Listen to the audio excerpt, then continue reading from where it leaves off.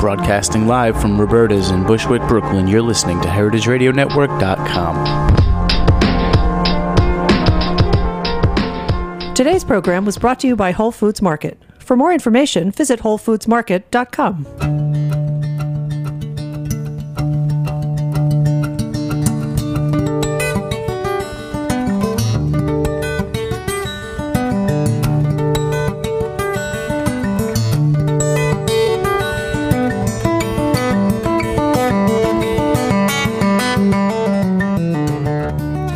Well, hello. Welcome to Chef's Story. This is Dorothy Cann Hamilton coming to you live from Roberta's restaurant in Bushwick, Brooklyn. And this is the heritageradionetwork.org. And Chef's Story is brought to you every Wednesday at noon live. And today I'm sitting here with a very lively chef, and if he's not a household name to you now, he will be. I'm sitting here with Dan Kluger of ABC Kitchen. And why I say maybe some people don't know you, Dan, is because I understand over 200 countries tune in to Heritage Radio Network and over 1 million listeners. Excellent. So there could be a few people that might not have heard of you because you're so young. I can't believe all the accolades that have piled up. If ABC Kitchen, of course, is here in Manhattan, and that the New York Times has given it stars, but it was named the best new restaurant in December 2010 by New York Magazine. Dan Kluger was named Chef of the Year in 2011 by Time Out New York. The James Beard Foundation, of course, he racked one of those up as Best New Restaurant in 2011. And in 2012, he was picked as one of the best new chefs by Food and Wine magazine. He's extraordinary. So you've got to go to ABC Kitchen, but we're gonna delve into it, and hopefully after this program, you're gonna just call up, and if you can't get a reservation, just drop my name. tell him Dan sent you. Anyway, so Dan, where did you grow up? I grew up on the Upper West Side, New York City.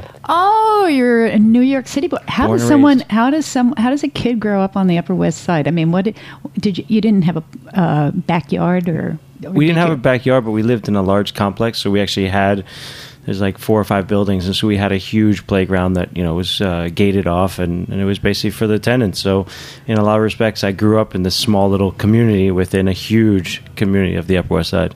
So, what were your food experiences on the Upper West Side's full of great little ethnic restaurants, good restaurants. What does a kid eat on the Upper West Side? Pizza and Chinese food. Oh, good pizza, I hope. Yeah, I grew up in a family where we certainly ate a lot. We cooked a lot. We weren't necessarily, foodies as you hear all the time today. Mm-hmm. We weren't going out to eat a lot, but cooking and sitting around at the table was a big part of growing up and childhood. Did you cook when you were a kid? A little bit. I mean, I nothing that gave me an inkling that this is what I would do with my life. But, I enjoyed baking or sort of being in the kitchen with my parents and doing something. Okay, so you weren't this child protege and with your grandmother's, kitchen. No. So tell me, so when did this food bug bite you? How did it happen? Was it by chance? It was totally by chance. Really?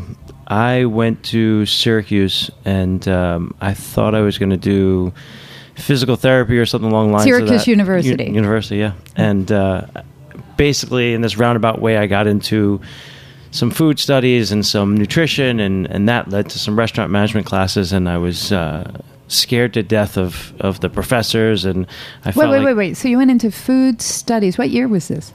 92. 92. So what did you think you were going to study? Was it anthropological? Was it political? What made you attracted to food studies? Basically, I was planning to do graduate program for physical therapy. So in order to get there, I needed degree that would give me anatomy and physiology, some nutrition, some biology, things like that. And so that's why I kind of started in this world of nutrition and food studies, and that was combined at that point in time with restaurant management classes and food service classes. And it was not a culinary school by any means, but there was enough there that somebody walking out of that school with a degree in food service management knew a little bit about what went on in a kitchen. And I just kind of caught this bug. I was kind of interested in it. I thought it was enticing, not from a cooking perspective, but from this restaurant perspective. And again, sort of in a roundabout way, I met Danny Meyer. Oh my gosh! Yeah. I mean, well, that's amazing. And we're interested in the food, and you're such a killer cook. You really are. Alain Seyac was one of the deans at the International Culinary Center. You're his favorite restaurant at the moment. Your food. That's I mean, good. you're just like hitting it out of the park. Anyway, so how did you meet Danny Meyer? So there was this amazing guy, Leon Jeanette. His children went to Syracuse. He created an auditorium and a lecture series after his first wife had passed away. And he brought up everybody from Danny Meyer to Charlie Palmer to David Boulay to Tommy Hilfiger. Wow, I wouldn't put all those people. It was basically retail and food. Oh, it was retail and food. Okay. And just strangely enough, I was talking to Tommy Hilfiger last night. He was in with a friend of mine from J. Crew, and I said, hey, I met you back in the day with Leon Jeanette. My friend was like, Leon Jeanette worked for me. This was Mickey Drexler from J. Crew. He's like, Oh my God. Leon worked for me years ago. And so they knew each other really well. And so I basically became very close with Leon, and Leon introduced me to Danny when he came up and gave me the opportunity to kind of sit and talk to him. And I did an internship in, I think, 94 or 95 with Danny. And it was mainly in the front of the house. Where? Which At restaurant? Union Square Cafe. Oh, Union Square. And it was, eye-opening. I'd never seen anything like this. I'd never experienced anything like this. Well, what do you mean eye-opening? I mean, you've eaten in restaurants. You were studying restaurant management. I think people out there don't understand the real world. So what was eye-opening about it for you? I think, again, I didn't grow up going out to eat a lot. I think probably by the time that I had stepped into Union Square Cafe on my first day, we had probably, as a family, gone out maybe a dozen times to something other than Chinese food or, of that nature. And through college, I went a few meals here and there, but I'd never really seen this high level of execution of food and service. And so to be in a place like Union Square that was incredibly busy, with these amazing people working there. I mean, some of my dearest friends are through that experience. But what's the secret sauce? Everybody's saying, what's Danny's secret sauce? Can you shed it here? Come on, share. I don't think there's a secret sauce to share as much as this was at a time when Danny was in the restaurant every day.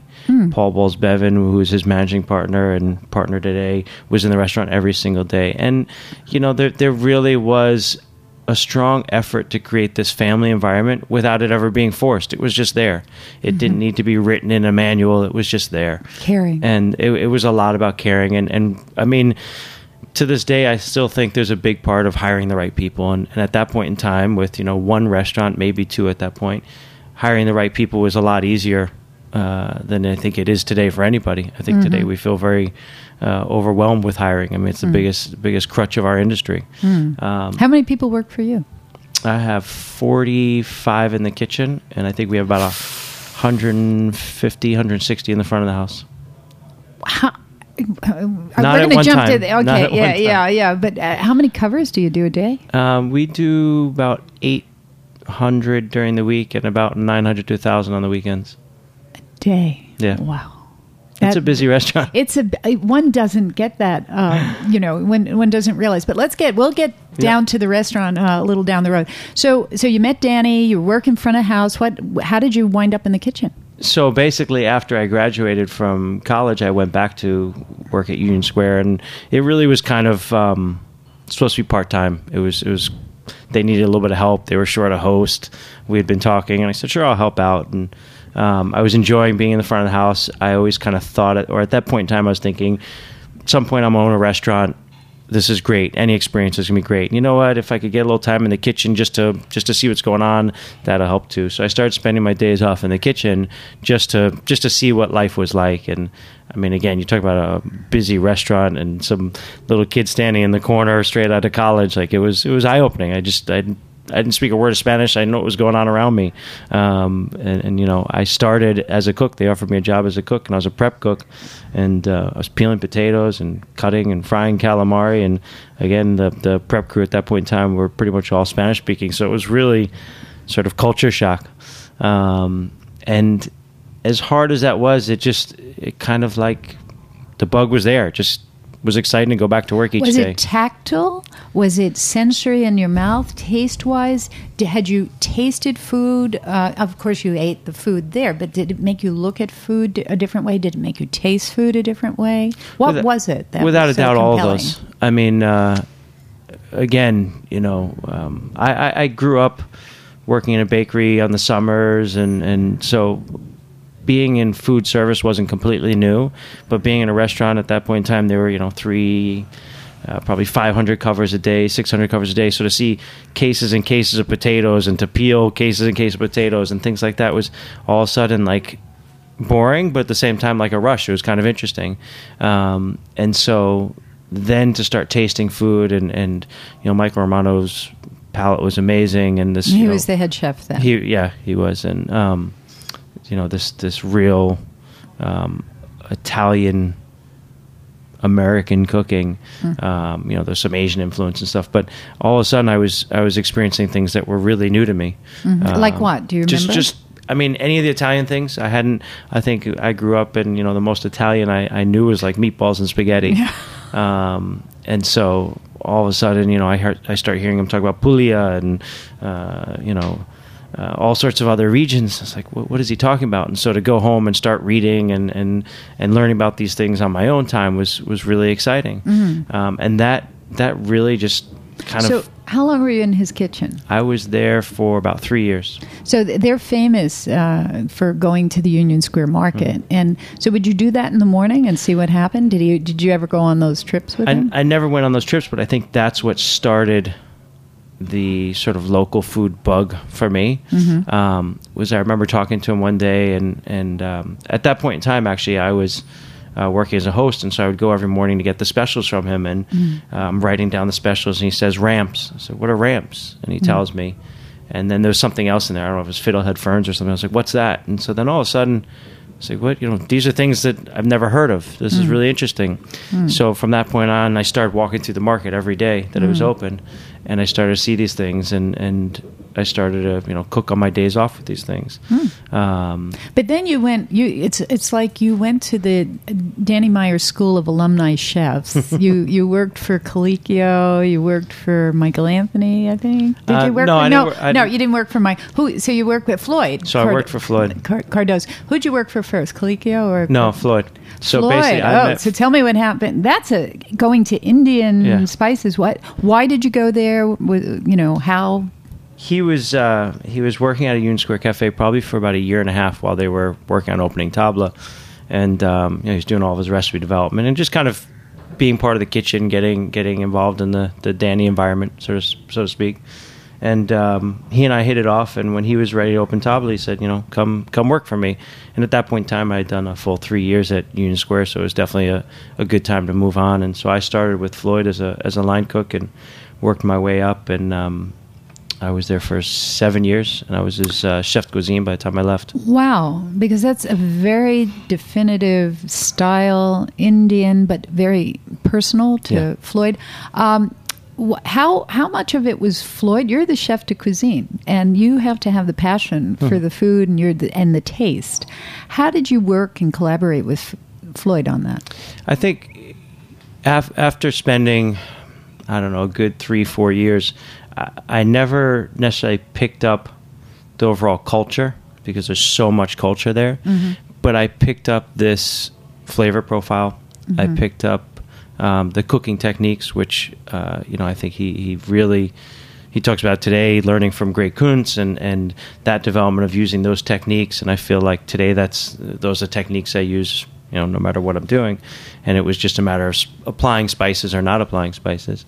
So I think I started to pick up the flavor profile.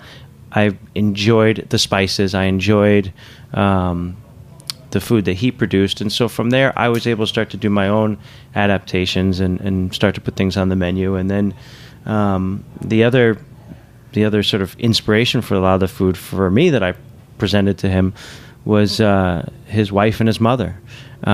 We would start talking. I'd go to their house, for a picnic, or she'd be in the restaurant, or he'd just come in one day. He's like, "Oh, my mom made this the other night. She's in town and she made this dal." I'm like, "That sounds pretty good." So I'd take some notes and I'd go look something up, and an hour later I'd put something in front of him. He's like, "Yeah, almost as good as Mom's." And from there, a lot of things came into play as well. A lot of things. Okay, well, we're going to have to take a break right now, but we're going to come back, and I'm going to follow up on that technique and spices. So, okay.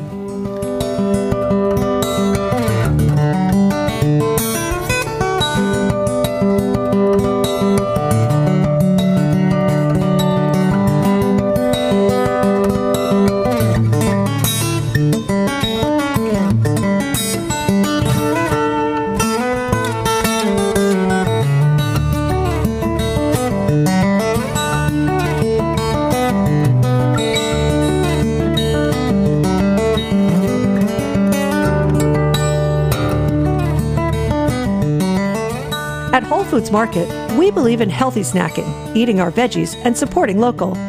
Check out Brad's Raw Chips, a local producer that created irresistible chips after their namesake's successful weight loss with a raw lifestyle. Their chips are gluten-free, nutrient-packed, and so good that you'll think you're indulging. For more information, visit bradsrawchips.com.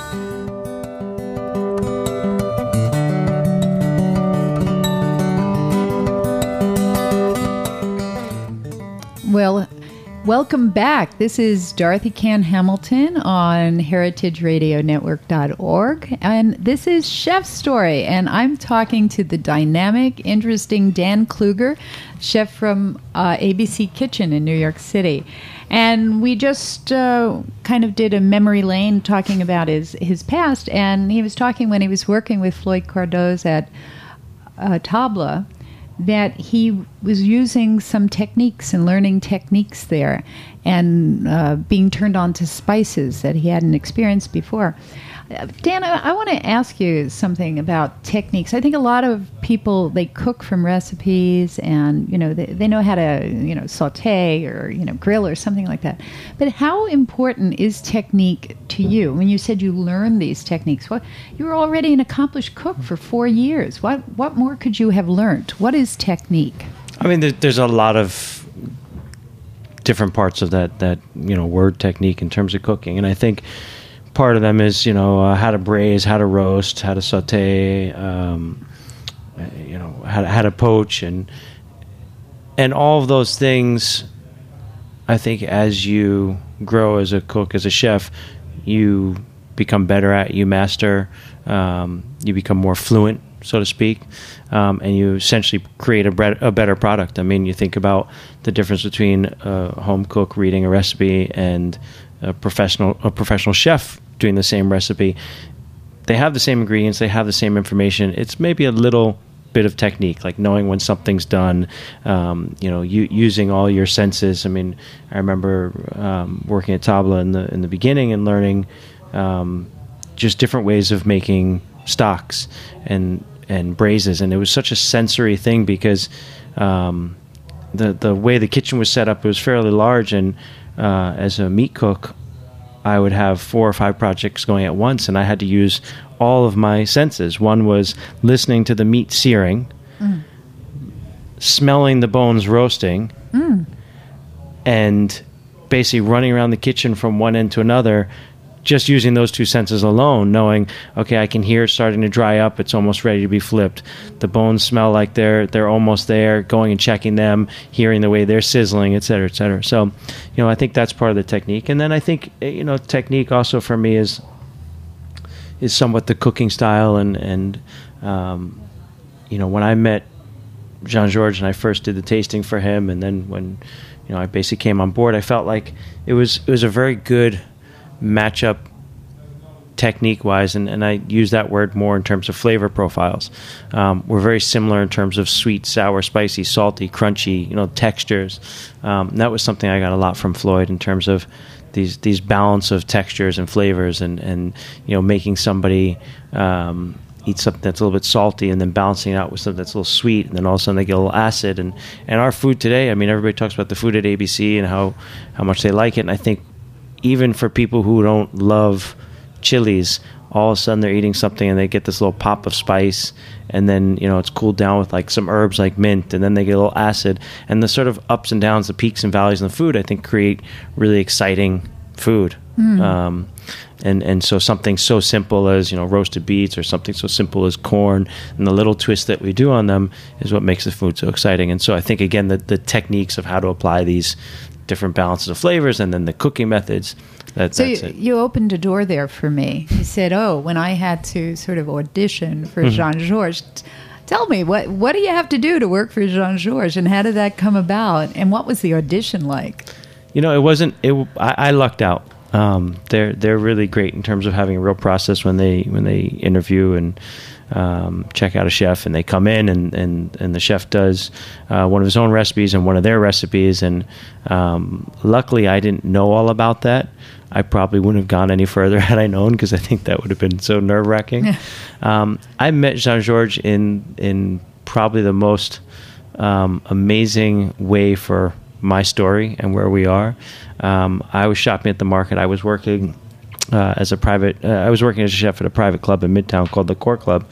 And it was something that Tom Colicchio had been consulting on. And so through Floyd, I met Tom. I started work for Tom. I spent a little time at Gramercy and Kraft, and then I opened this private club, and we were shopping at the farmers market, and it was a small club, small volume, but I was shopping a lot. Like I went down, it was on 55th Street. I went with one of my guys. We spent a ton of money. We took 2 cabs packed to the brim back.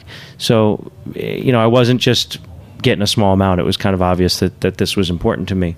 And I was at one of the farmer stands, Franca from Buried Treasures, and picking up a bunch of bags of stuff and moving them over towards the cab. And I think she must have said something, and he kind of looked at me, and then I looked at him, and I was like, sort of flabbergasted. This is Jean-Georges.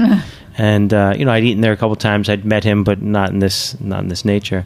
And then I think she kind of introduced us, and we started talking, and he said, "What are you up to?" And I told him, and I know his business partner, Phil Suarez, through the Core Club, and I asked about him. And so we, within a minute, we kind of developed a little rapport, and he said, come talk to us. And the next day, I sent him an email, and we met up, I think, 2 days later, and within a couple of weeks, I was ready to go. And I lucked out because I basically was able to get them to come in to lunch at the Core Club, and I did a huge tasting menu for them. So that's how you auditioned. I thought you were in his home kitchen. No, that's why I say I lucked out. Had I had to go to Jean-Georges, the flagship restaurant, and produce one of their recipes, I may not be here today. So I really lucked out, and the great thing was I was able to do what I do in the setting that I was working in, and at that point in time, you had home court advantage. I had home court advantage for sure, and I think that being a chef is more than just producing the food. I think it's the full picture of helping with the overall experience. I think that's something that he's very much involved with as well. And so, what do you mean by that? I think it's how the food is delivered, what goes on in the front of the house, and I don't think it's a front of house, back of house. I don't think there's an ego thing. Like I need to be involved in everything. It's just I think it's important that the whole experience comes together, and I think working with the front of the house staff and. Well, talk about collaboration. You've worked with Floyd, and you were the chef de cuisine, which for people out there that means you're the real operating chef, getting the food out every day and the plates, and then you work with Jean-Georges, and people might say ABC Kitchen, isn't that a Jean-Georges restaurant? But it's really a Dan Kluger restaurant. How do you work with these chefs and be the chef of the restaurant? Is it their ideas for a menu? Is it both of you? Do you collaborate? Whose touch is in the food? How does that work? Because you seem to be an incredibly collaborative chef, but once again, you've been singled out by all those publications I talked about at the top of the program for your excellence. How do you do it? How does that work? I think one thing is you know what you're signing up for. The ego has to stay at home in that respect. I mean, when I worked for Floyd, I worked my way up. So to this day, he's still one of my best friends. So the collaboration in that respect was very easy. There was never an ego of like, well, this is mine. I don't want to change it. I would make something. I'd say, what do you think? And there was either a great good to go, or there was, a slight adjustment for whatever reason. And I think that always made it better. So when I went to Jean-Georges, I'd been working for about 4 or 5 years doing my own thing. And again, it was a little bit of a step back of, a collaboration, but I looked at it, and I still do, as the guy's incredibly successful. He's a successful restaurateur, successful chef, amazing palate, amazing ideas. So anything that I bring to him and that we tweak, it's got to be making it better. And so I learned from that, and I take away from that. And I think all of that, has made me grow in terms of how I present food to him, how I present food to myself, the things that I make for myself, and then how I will eventually work in that scenario with somebody else when I have a chef cuisine. So you know how to be a mentor. I hope so. I hope so. So, along the way, we're gonna move on to your personal philosophies in a minute. But along the way, who would you say your top 3 influences were, and mentors, and what were the most important elements in shaping you as a chef? Maybe there weren't people, but what were the 3 elements that really shaped you as a chef? I think Union Square Cafe as a whole, between Danny, Paul, and the whole crew there, that are still friends to this day. I think that started me. That taught me this Danny and light and hospitality thing. That again, it's not just being a chef. I think it's it's very easy to go into work and be frustrated that something's not coming out right, or sort of just think that this is just a scenario of people putting out food and serving it and we're done. There's much more than that. And even at the hardest of times and the most frustrating of situations, I still care deeply about the people that work for me, and I want to see them grow. The reality is it's a business, and things have to move on, but I really got a lot of caring for my coworkers, caring for the people that come in to eat, and I got that from my start at Union Square Cafe. I think Floyd Cardoz, without a doubt, and just my time at Tabla. I mean, Tabla, unfortunately is closed today, but it was always the little engine that could. It had this culture and soul that sort of I've never seen before. I mean, the people that came through there, just an amazing group of people, and I think a lot of that came from Floyd and his leadership, and the other people that were managers there. So that was a big part of shaping me in terms of, again, a manager and a chef. The food, the technique, the spices, the balance of flavors. Floyd was a big shopper at the farmer's market, or Tabla was, I'd say. Can I just tell people that Floyd is going to be on May 30th? I'm excited to tune into that. So you've given me a lot of a lot of good stuff here to talk to him I'll about. have to see if he says as nice things about me as I'm saying about him. But that definitely helped shape me as a chef. And then I think doing this private club and being in a place where it was a very different clientele, but I was allowed to do the food that I wanted to do. So other than people, were there other things that self-discipline, other things that shaped you that you think it takes? What's the stuff that a chef needs to be? What's the difference between a cook? I know a lot of chefs or cooks, let's say, in restaurants who say, I don't want to be a chef. It's too much responsibility. I don't even want to be a sous chef. It's too much responsibility. What is the stuff that propels you to be a chef? Again, I think it's somewhat a personality thing. Like there's nothing better than being in the thick of it on a Thursday, Friday, Saturday night, whatever night it is, and really being busy, but being able to put up a piece of food and be like, wow, that looks good. That's perfectly cooked. That tastes right. I find that very exciting to this day. I find that exciting. I found it exciting when I first started. I'm working at Union Square and putting up a great bowl of pasta. It was like, wow, this is amazing. So you have to be excited by that for sure. And I think the self-discipline is a big part of it too. A lot of cooks come in and when do I move up? When do I do? A lot of it comes down to you. people talk about culinary school. A lot of it comes down to you as the student. You can come in, you can just get, your A or your B or whatever it is and be done. Same thing in college. I was a horrible student. And when I found what I liked, my self-discipline propelled me to being an A student. When I now decided that I wanted to cook, I spent every off minute that I had at Barnes and Nobles picking up books, starting to read, starting to learn more about food. Just always applying myself in some form or another. And today it's even easier. I mean, with the internet, it's nonstop. I mean, you just. So what inspires you to, how do you have time? I know you're married, you have kids, you've got this 800 person a day, you have to keep everybody happy. You're sort of the main force at the restaurant. What inspires you? How do you get in, how do you keep yourself creative? I think in inspiration in terms of going to work and being a chef, I think that inspiration is one thing, and that's somewhat a immediate gratitude of seeing somebody happy when they dine at ABC or when they eat at my house, whatever it is. And then I think the creative and that part of it is really everything from, again, I mean, between social media and everything, there's in 5 minutes you can come up with 10 new ideas just from little flashes on the web of some dish or looking in a magazine. So it's everywhere in terms of that. And I think for me it's very much locally based in terms of going through the farmer's market and picking up 3 or 4 ingredients and having this tactile thing where all of a sudden you're touching peaches and tomatoes and sunflower sprouts are in front of you, and all of a sudden that became a new dish last year.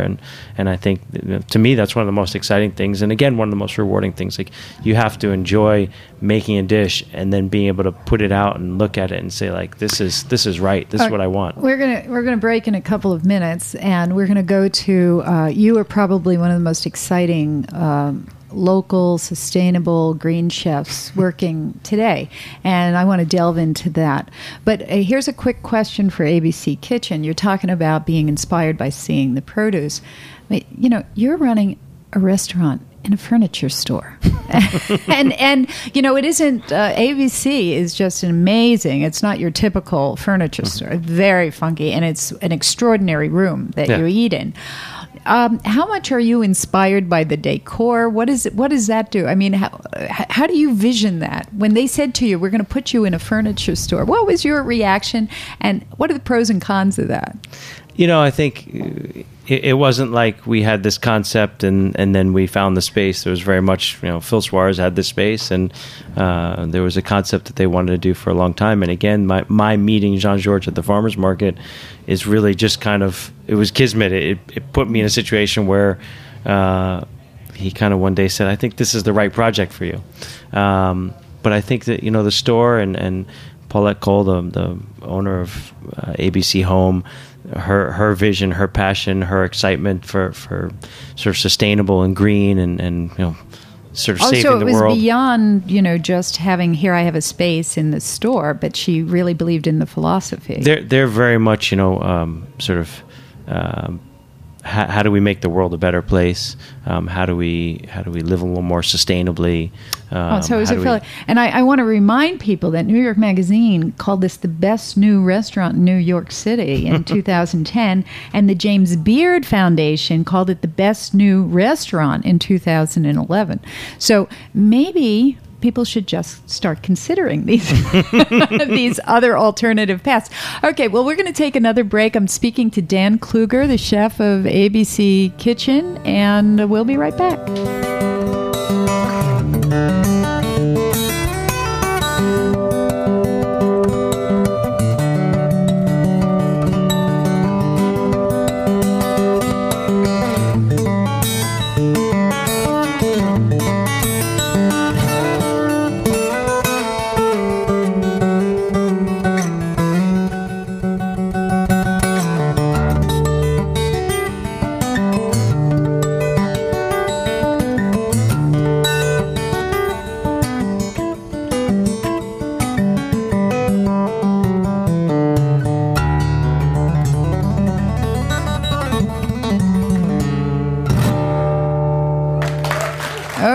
Hi, welcome back. This is Chef's Story with Dorothy Cann Hamilton of the International Culinary Center in New York. It used to be the French Culinary Institute. We're on heritageradionetwork.org, and I am talking to the fascinating chef Dan Kluger of ABC Kitchen in New York City. And we've been talking influences past, but Dan is probably one of the foremost chefs working today with sustainable local philosophy, but also very green philosophy, and down to lots of business decisions that they make in that restaurant. Dan, a lot of every restaurant now that wants to be taken seriously talks about we source locally, we work with farmers. What does that mean? Because I think that's really expensive. And unless you're doing a great business, the cost of that can put you under. What is the real cost of being local, sustainable, buying from farmers, and how hard is it to do properly? I mean, it's without a doubt more expensive. I was talking to somebody the other day about onions. I think a bag of onions from a normal purveyor is let's say $20, and if you got it through the market, it's going to be like $60. So there's a huge increase. So if you buy it like just from the distributor that sells to restaurants, it's $20. But if you use the small farmer, it's $60. So it's triple the cost. What about an organic egg? How is that different from a regular egg? Again, I'd say about double to triple. It depends on things, lemons, limes, all these things. I mean, so do you have to be an expensive restaurant to be local and organic? And how do you? Because I know that you are a good business chef as well as a chef. You're very responsible. How does this work? I think it's an overall model. I think one of the things is we are incredibly busy, which it doesn't necessarily correlate in this way that just because we're busy we're able to do these things, but because we are busy we're able to use up product. It never goes bad. You're talking waste. So, there's very little waste in that respect, and I think because you buy volume, do you get a not really price? No? Not really. I mean, the farmers, they can sell most of their produce at the farmers market without us, so they don't really give a huge discount. If you buy 4 crates of asparagus, you might make a small savings, but I think in general it's a more expensive model. I feel like the portions are fairly generous. We definitely made a mindset on our end, just in terms of a sort of healthier eating, to not do huge protein portions and to concentrate more on the vegetables. So we have proteins, but even a piece of fish is going to be a slightly smaller piece of fish than you might find in another restaurant, but more vegetables because we want to focus on the vegetables. So that's one part of it. And proteins are without a doubt expensive. Forget the whole. So what's an average size? Is it in a restaurant maybe 8 ounces for a piece of fish? I'd say 6 to 7 ounces is probably a normal fish portion. Again, it depends on the restaurant. Sure. But I'd say at least 6 ounces on average, and we typically go about 4.5 to 5 ounces depending on what it is. So, and that's more than enough for a human being. I find I had a piece of bass yesterday, and I feel like by the time I was done with all the vegetables I had a full meal, and I was as happy as can be. So, and he's a big guy. I'm sitting here looking at him. Not that big. So I think that's one part of it. We've made a lot of other conscious decisions in terms of the paper we use and the inks we use and the candles and these sort of things. But, I try not to. I get a little nervous when everybody starts talking about the green and the sustainable and all these things. I think we've made conscious decisions. There are a lot of other restaurants doing these things. Some are doing them even better. I think we just try and be conscious to our community. We try and be conscious to our environment. We try and tell us what that means. I was really fascinated by. I did some reading about what levels you take this to in your kitchen and what kind of candles you buy and how much is recycled. Can you go into that a little bit? We recycle everything. We compost everything. One of the things that we're working on now, which I think is really cool, which ABC Home has been working on developing, is the the waste oil that gets picked up. I mean, most restaurants do this. So this is the oil that you would have fried in and exactly. stuff like that. I mean, pretty much everybody does this, but Right. one of the things that, again, we try and close the loop on certain things, and this is something we've done where the company that picks it up is now basically turning into biodiesel for the ABC Home trucks from one of their warehouses. So again, the closed cycle, the closed loop is an exciting part of what we do. But again, I mean, for me, I all the accolades, all the stuff, like it's great, but we just set out to create a restaurant with good food. I go in to cook each day. So tell me your favorite dish of the week. I think people are out there going, this guy is fascinating. What's the food taste like? So tell us about a dish you're doing this week that you're inspired by, and what's the flavor profile? What's the technique profile? It's funny, I can't think of anything right now. Okay, so I do have a menu here. You have a menu. I do, and I'm going to, if I can just leaf through my stuff. I think there's a carrot dish on here that sounds fascinating. It's called roast carrot and avocado salad, crunchy seeds, sour cream, and citrus. I want it right now. Tell me about that dish.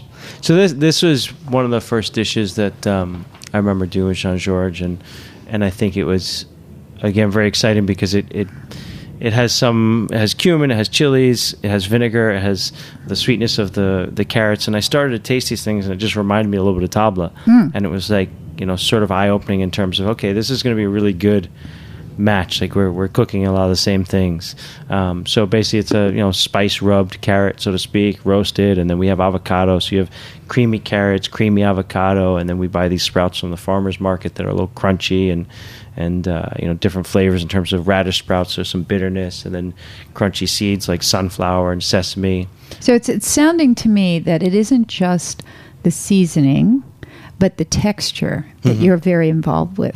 So do you like crunchy? It sounds like crunchy. I'm a crunchy person. I love crunchy. I love like soft and crunchy. Right. I like mixing the two together. So when you're conceiving, is the texture, what pops first in your mind? It always depends. It really, it's we try and be very product driven. I try and go and find something that I like and start developing something based on that. And so, I mean, right now we're talking about strawberries coming in. So now we'll start looking at strawberries and what are we going to do with those. And I was, playing with something the other day, and things just kind of come along. There's a little bit of like pulling from memory, a little bit of pulling from things that I know go well together. Something that I just happen to like walk into the walk-in and literally like something was right in front of me, and that became part of the dish. It's. Okay, so here's another thing. You're going to want to run there. Roast suckling pig. But get this, plum smoked bacon marmalade with braised turnips. Tell me about the plum smoked bacon marmalade. So that was something we were doing actually in the summer where I jokingly said to somebody that we don't do a lot of meat, we do a lot of vegetables, and so when we do meat, we go big, and and this is basically, we take a whole suckling pig, we cook it slowly, we pick it, we put it back together, and then we cut into small portions, and so you have really tender meat with a crispy piece of skin, and then I made this bacon marmalade with chilies and ginger and just bacon and sugar and vinegar, and at that point in time, plums were around, so we added in plums, and you had this like sort of sweet, sour, salty, smoky plum bacon marmalade, and that just goes on top. Did you have the crunch of the bacon? You have a little bit of crunch of the bacon. You have the crunch from the skin. You have the soft flesh, and then you have like little nuggets of bacon. Oh, this is sounding dirty. You know what? There's another thing on here, and it's called still warm mozzarella. And so I'm going to get into how you make it still warm, and I think a lot of people can figure it out. But my brother took me to a place here in Brooklyn that makes its own mozzarella, and he said to me, it's really special. It's called Oh My God Mozzarella. And I said, it's called Oh My God Mozzarella. And, the guy handed me the mozzarella, and it was warm, and I went, oh my God. He goes, that's why we call it Oh My God Mozzarella. So you're the first menu I've seen Oh My God Mozzarella on. So tell me about the still warm mozzarella. How do you serve it up? And so basically, we wanted to do some of the mozzarella, and one day I decided to set out and try and make it from scratch, and we'd been playing with it on and off, and it just worked really well. And basically, we buy the milk from one of the upstate farms. Oh, so it's special milk. No, you can do it basically from a any farm. milk. Yeah. So it's really delicious. It's good milk, and then we turn it into the curds ourselves, and then we stretch it and make the mozzarella right from the milk. So within 30, 40 minutes, you've taken a gallon of milk and you've made mozzarella, and we stretch it to order, so it's still warm, and we just do olive oil, salt, pepper, and that's really it. So I read, you were talking about olive oil maybe not being local. It's kind of hard in New York City to have local olive oil. What kind of are you an Italian diehard with olive oil, or where else can we find olive oil in the world? I'll tell you. I mean, I hate to do the shameless plug, but I think California Olive Ranch, which is a sustainably driven company right out of California, amazing olive oil. When we were opening, we tasted 4 or 5 different kinds of olive oils, and 2 of theirs were our favorite. And so one is on the table and one we use for cooking. And I mean, there's tons of olive oil. And one of my friends brings me some from his family in Greece every so often. He'll bring me like a Fiji bottle filled with some olive oil, and it's amazing. But there is terroir for olive oil. Everybody can understand it with wine. But all of these places, they have different profiles. Okay, so let's get to the future. 10 years from now, what do you want people saying about you? Just that I cook good food and I was a nice person. Oh, that's, what he is. And when I said big before, I didn't mean he's muscular. You could see physical therapy here. You were, but do you see, how do you see food evolving? How do you see your menu evolving? Maybe not in 10 years, in 2. Let's make it. Again, for me, I want to continue doing what I'm doing with food. I think, again, we make a very strong effort to shop locally. We still are going to use other things. We're still going to use a cheese from Italy. We're still going to use an olive oil from California, or truffles from France or Italy. I mean, you can only do so much. The main thing is we want to create good, strong, flavorful food, no matter what cuisine we're doing. So I hope to explore other cuisines within the same style of shopping locally. I love being at the farmers market and buying things, and I think over the next couple of years we'll do more of that.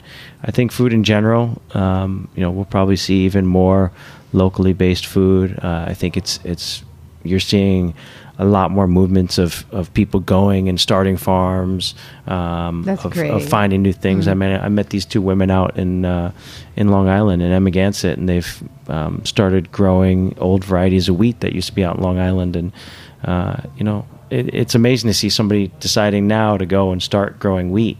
And that is me. One last question before I leave, because as head of the French Culinary Institute, I know a lot of chefs, and we've grown for 30 years a lot of chefs. It's one of the toughest jobs in the world. It's like one of those jobs you have to love. And how do you maintain a family and be a chef and work those kinds of hours? I mean, it's a real challenge. Do you have something you can share, a secret you can share for us? Again, I hope I don't set out to make friends every day, but I set out to be a good person. I set out for my staff to respect me and appreciate what I'm doing. They don't always have to agree. So I've worked hard to find good people, and I've had a great number of the kitchen team that have been with me for years. And so I think having that trust and having that knowledge that people really have your back when you're not there is a big part of it.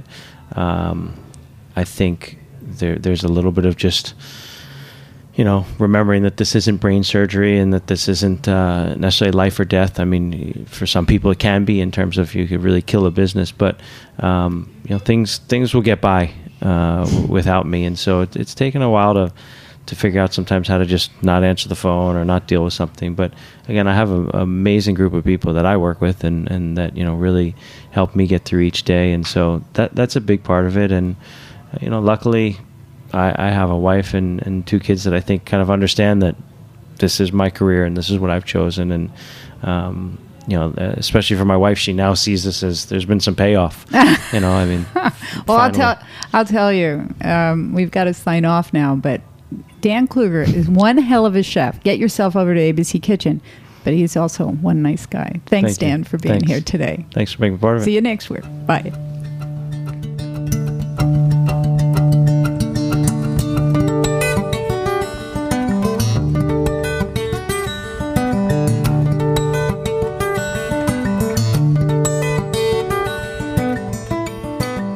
Thanks for listening to this program on the Heritage Radio Network. You can find all of our archived programs on heritageradionetwork.com, as well as a schedule of upcoming live shows. You can also podcast all of our programs on iTunes by searching Heritage Radio Network in the iTunes Store. You can find us on Facebook and follow us on Twitter for up-to-date news and information. Thanks for listening.